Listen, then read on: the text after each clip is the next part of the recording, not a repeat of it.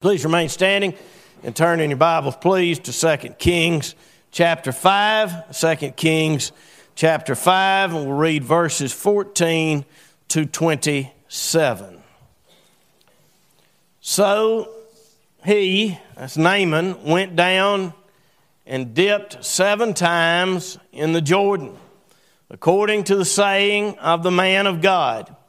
And his flesh was restored like the flesh of a little child, and he was clean. And he returned to the man of God, he and all his aides, and came and stood before him, and he said, Indeed, now I know that there is no God in all the earth except in Israel. Now therefore, please take a gift from your servant. But he said, As the Lord lives, before whom I stand, I will receive nothing. And he urged him to take it, but he refused.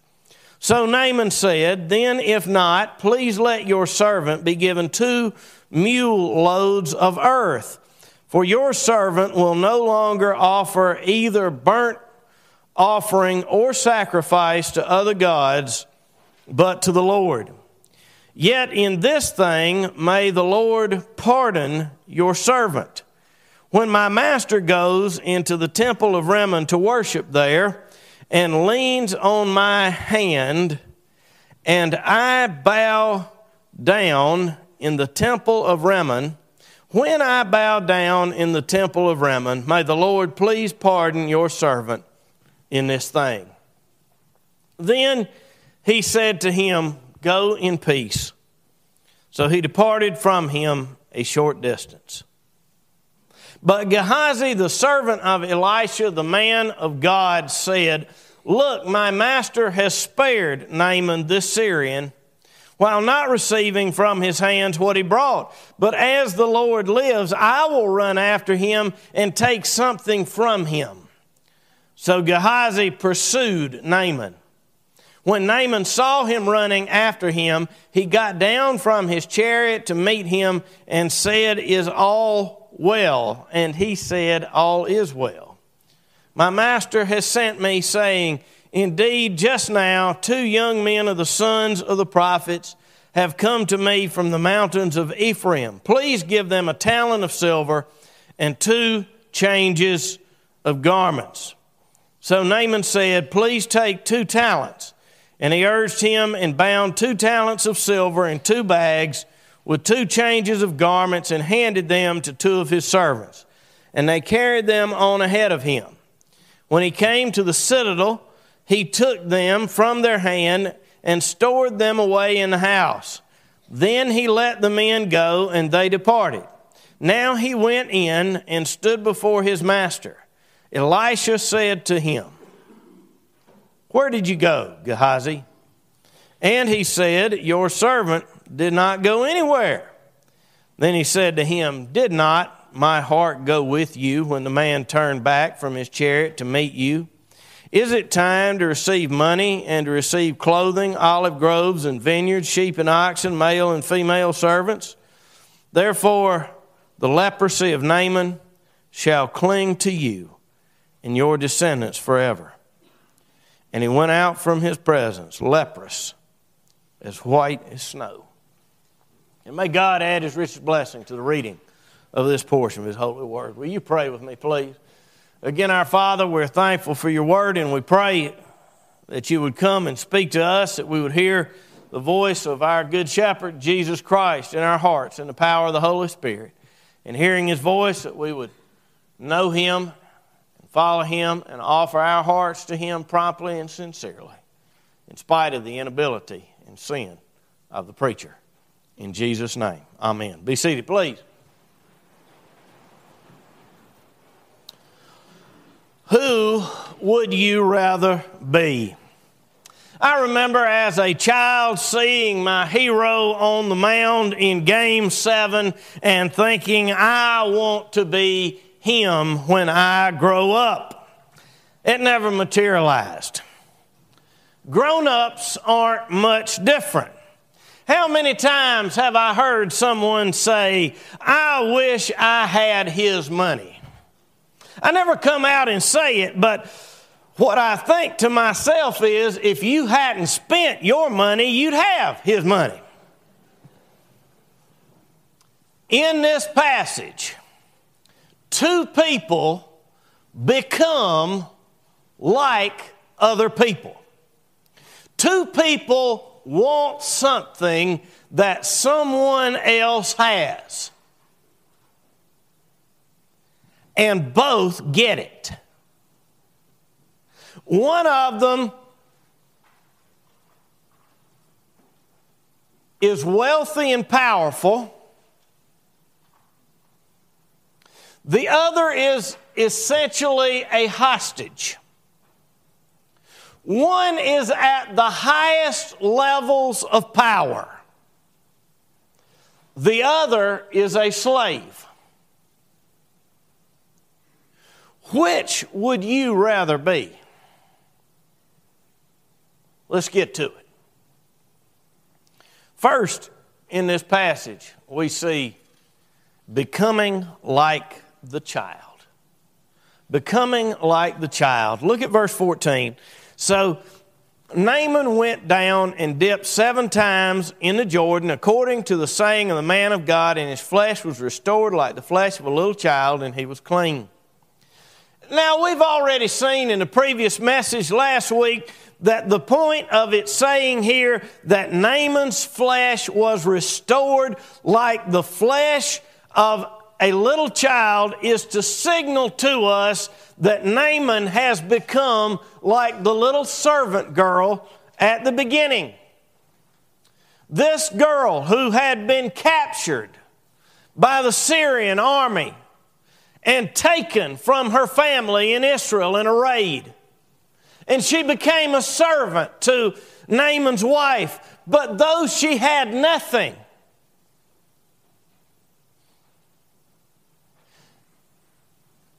she knew the one true God. Now Naaman has become like her. Remember, Jesus said, unless you are converted and become as little children, you will by no means enter the kingdom of heaven. Well, Naaman has literally been converted and become as a little child. He has converted to the God of Israel.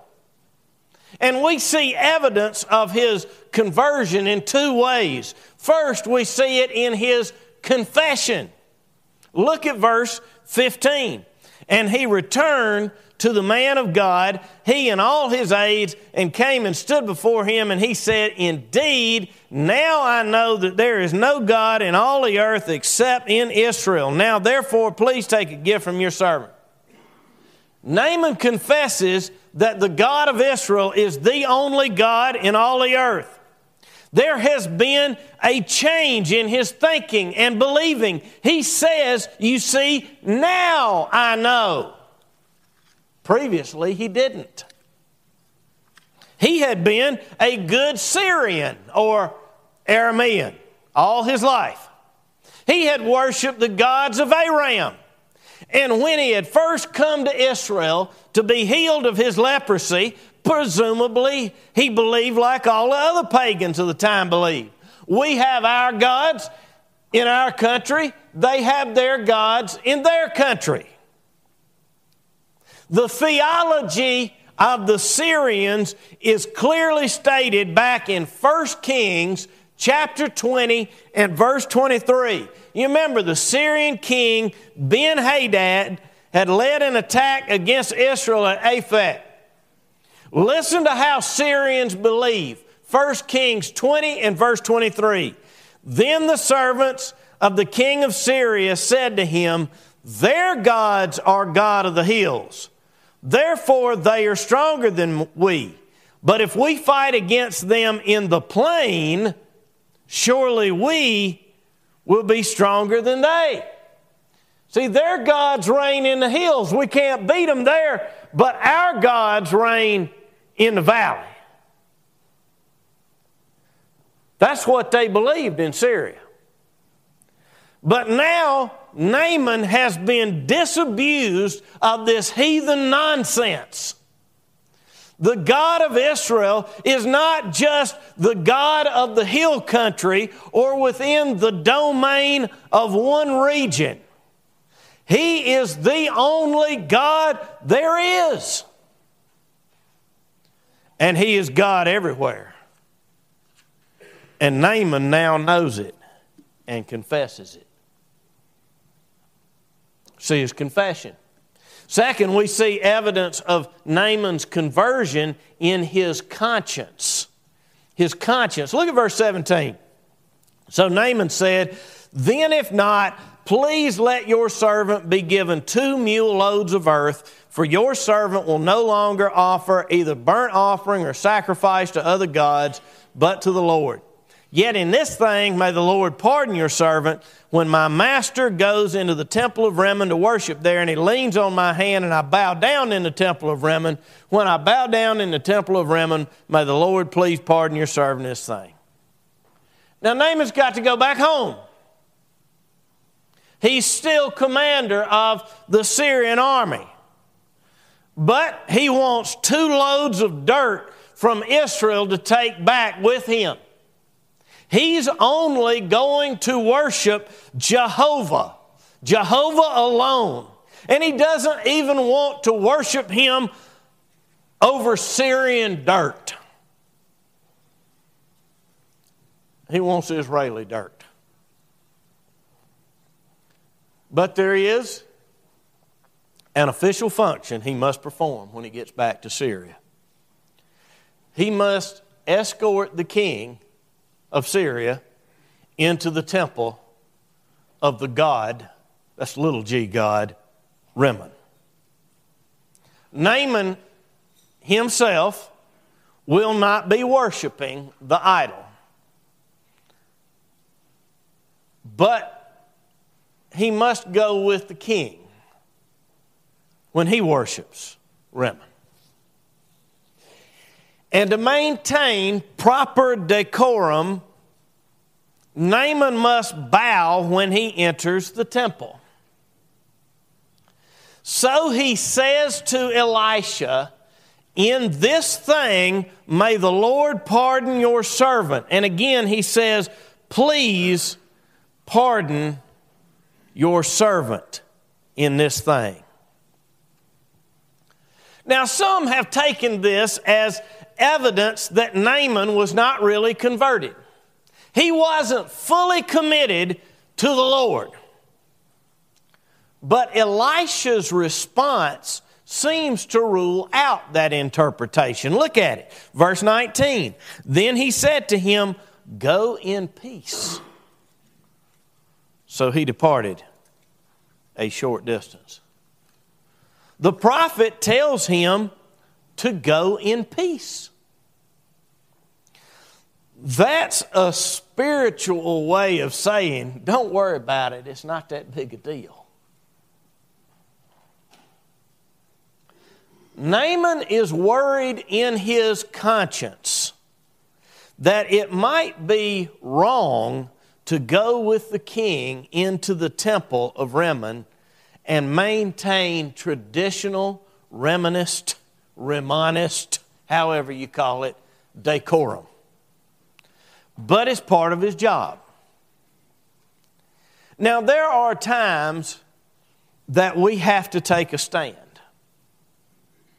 If Naaman had actually planned to keep on worshiping Rimmon and just add the Lord to it, that would have been sinful, idolatrous, and unacceptable. But just to escort the king and give a polite bow at the door was not sinful. Because nowhere in Scripture does everyone pre-apologize for a sin and the Lord tell them, go on in peace and do it. It doesn't work that way. But what we need to see is that Naaman suddenly had a tender conscience. He had worshiped Rimmon all his life. Who knows how many times he had escorted the king into the temple and bowed. He worshiped Rimmon just like all the other Syrians. It never bothered him before. And now he's suddenly not only determined not to worship Rimmon, but he's concerned even about this polite formality. And his softened conscience is evidence of his conversion.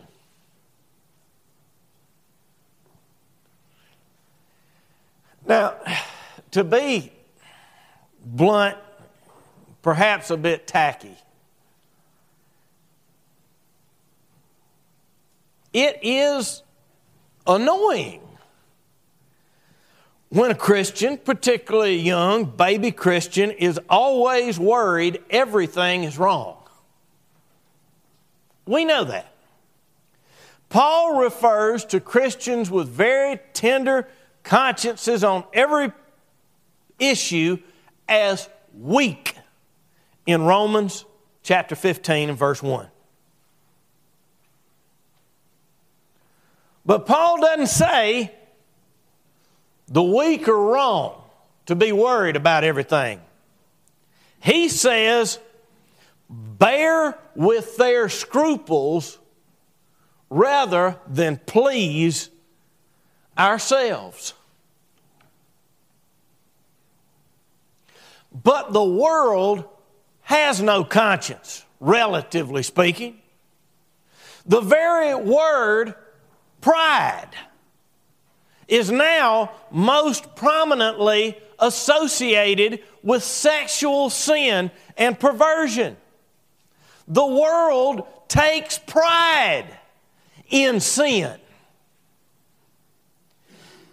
And when God gets a hold of a soul, that world-hardened conscience begins to break and be reformed.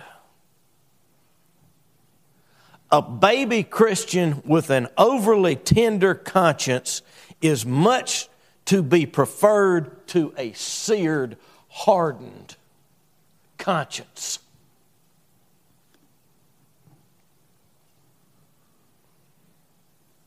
How tender is your conscience?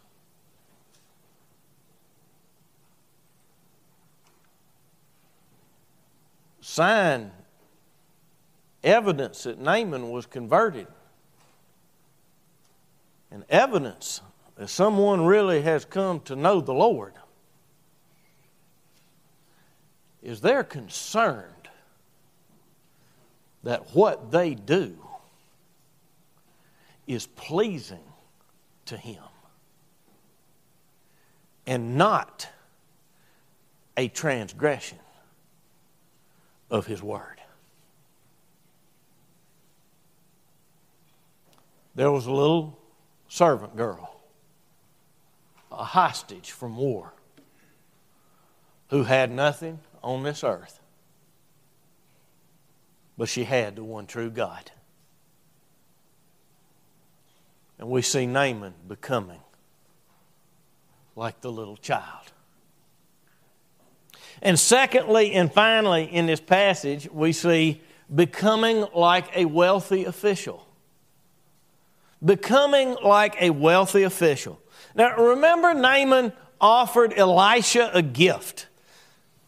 But look at verse 16. But he said, as the Lord lives, before whom I stand, I will receive nothing.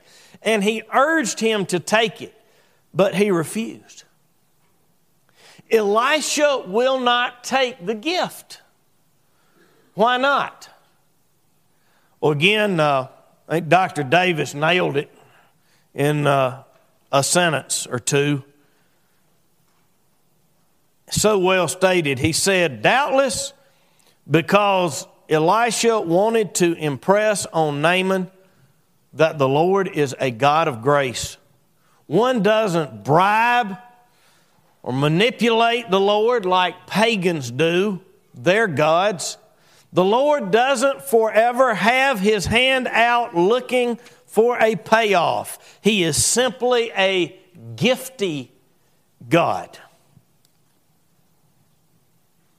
And Elisha wants Naaman to understand the real God is nothing like yours.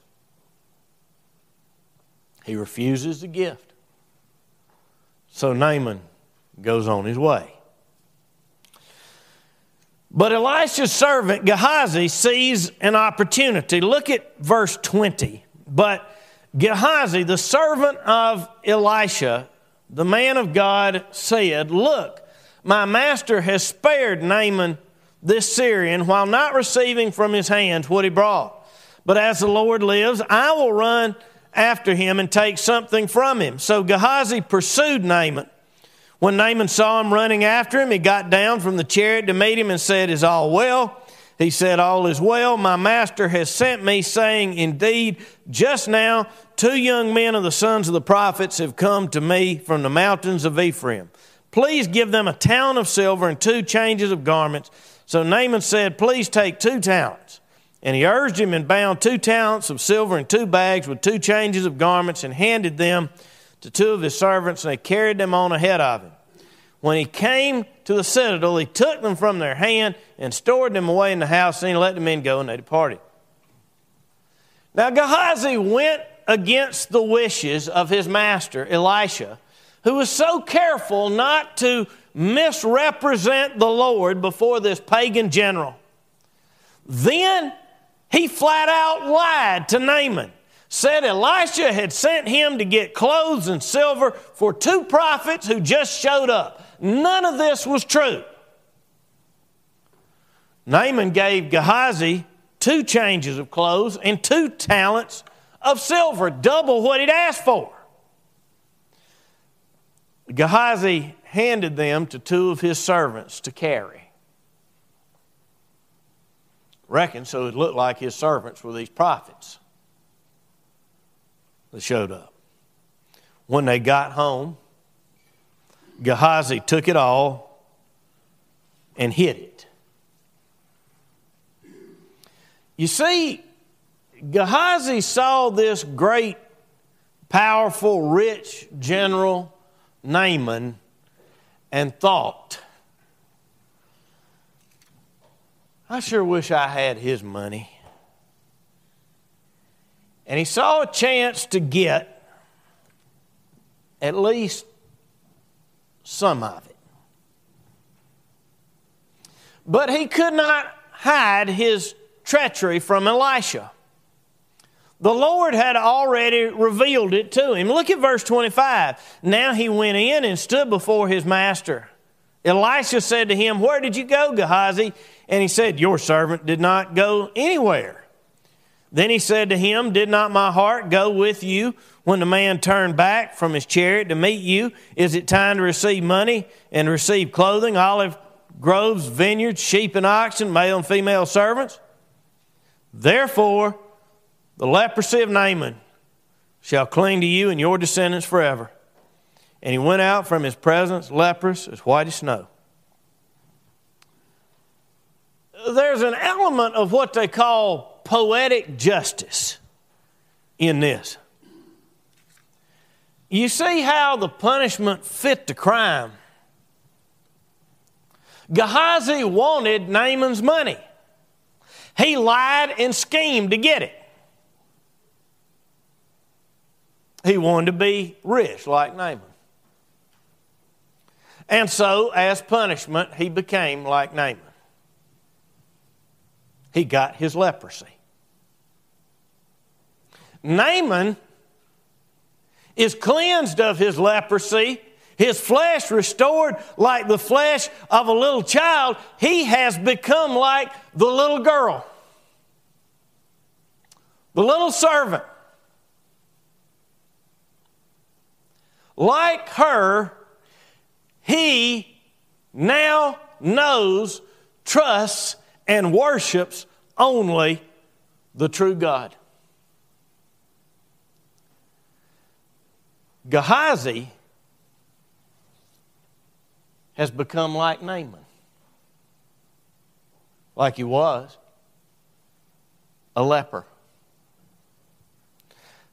Naaman humbled himself. You remember how at first he was furious when Elisha did not come out to meet him and told him to wash 7 times in the Jordan River. But Naaman humbled himself, took off his fine clothes, and went down in that muddy water 7 times. And notice how Naaman keeps referring to himself as your servant, Elisha's servant. He's humbled himself before God. Gehazi, on the other hand, has tried to exalt himself. Our Lord Jesus said, "Whoever exalts himself will be abased, but he that humbleth himself shall be exalted." Jesus Christ humbled himself and became obedient to the point of death on the cross for us. He touched and healed lepers because He is the God who became a man of sorrows, who bore our griefs, who took our sin on Himself so that we could be free of it. And there is no price, no payment. It's free. It's free to all who will humble themselves and receive it. Whoever exalts himself will be abased, but he that humbleth himself shall be exalted. Who would you rather be? In the name of the Father, and of the Son, and of the Holy Ghost. Amen.